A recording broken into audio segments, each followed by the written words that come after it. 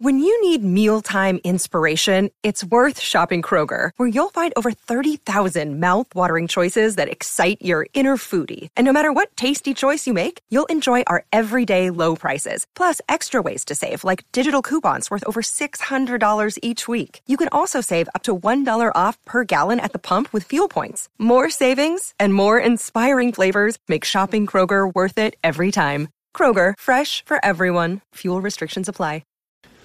Well, howdy there, Internet people. It's Beau again. So today we're going to talk about the elephant in the room. We've talked about it numerous times on this channel. A lot of the issues that have arisen and come into public conversation during the Trump administration are not really the Trump administration's fault. The mismanagement that has occurred during this administration simply put a floodlight on a lot of the inequities that already existed in the United States, existed before him. And in a bizarre turn of events, that mismanagement led to the state that he's in, and that state that he's in has put a floodlight on his mismanagement. One of the overriding issues with the Trump administration is President Trump's desire and practice of putting himself, his interests, his image, and his re-election chances over what's in the best interest of the country. That's how we wound up here. That's how he wound up where he is. I think it would be fair to say that the president is currently not capable of fully discharging the duties of his office. He's got a lot on his plate. He's distracted, and that's fine. It's completely understandable. However, there's been no temporary transfer of power. Aside from that, aside from the completely understandable distractions that exist because of what he's going through, he's focusing on his campaign. Between the understandable distractions and his campaign, who's running the country? Who's discharging the duties of his office? They're sitting there creating PR photos and then mishandling that.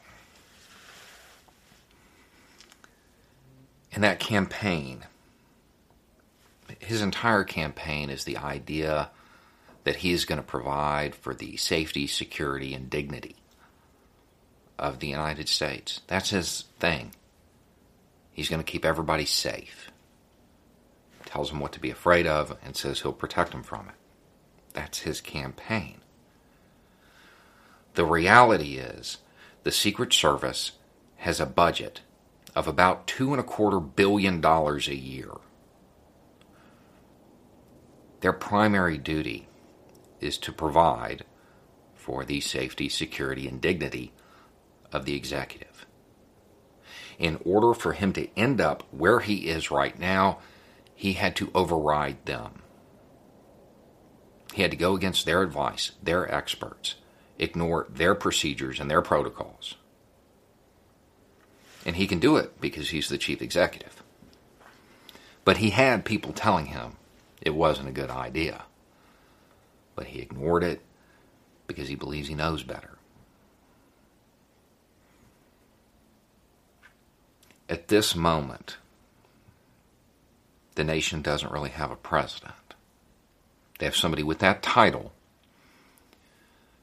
who is not fully discharging the duties of their office and who is more concerned with their re-election chances. That's why Pence hasn't taken over. It's because he's afraid of the image and how that will impact him.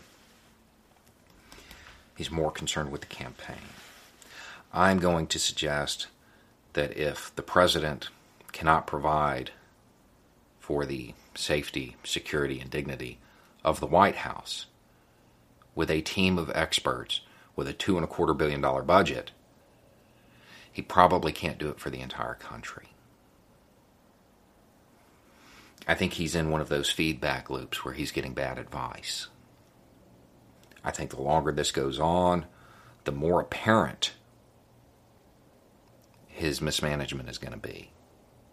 The more a floodlight is going to be directed at these issues. I would also suggest that if the president was running the country half as well as he pretends to be, he wouldn't need to campaign. It certainly wouldn't be at the top of his agenda. He would have more important things to do, like the duties of his office. Anyway, it's just a thought. Y'all have a good day.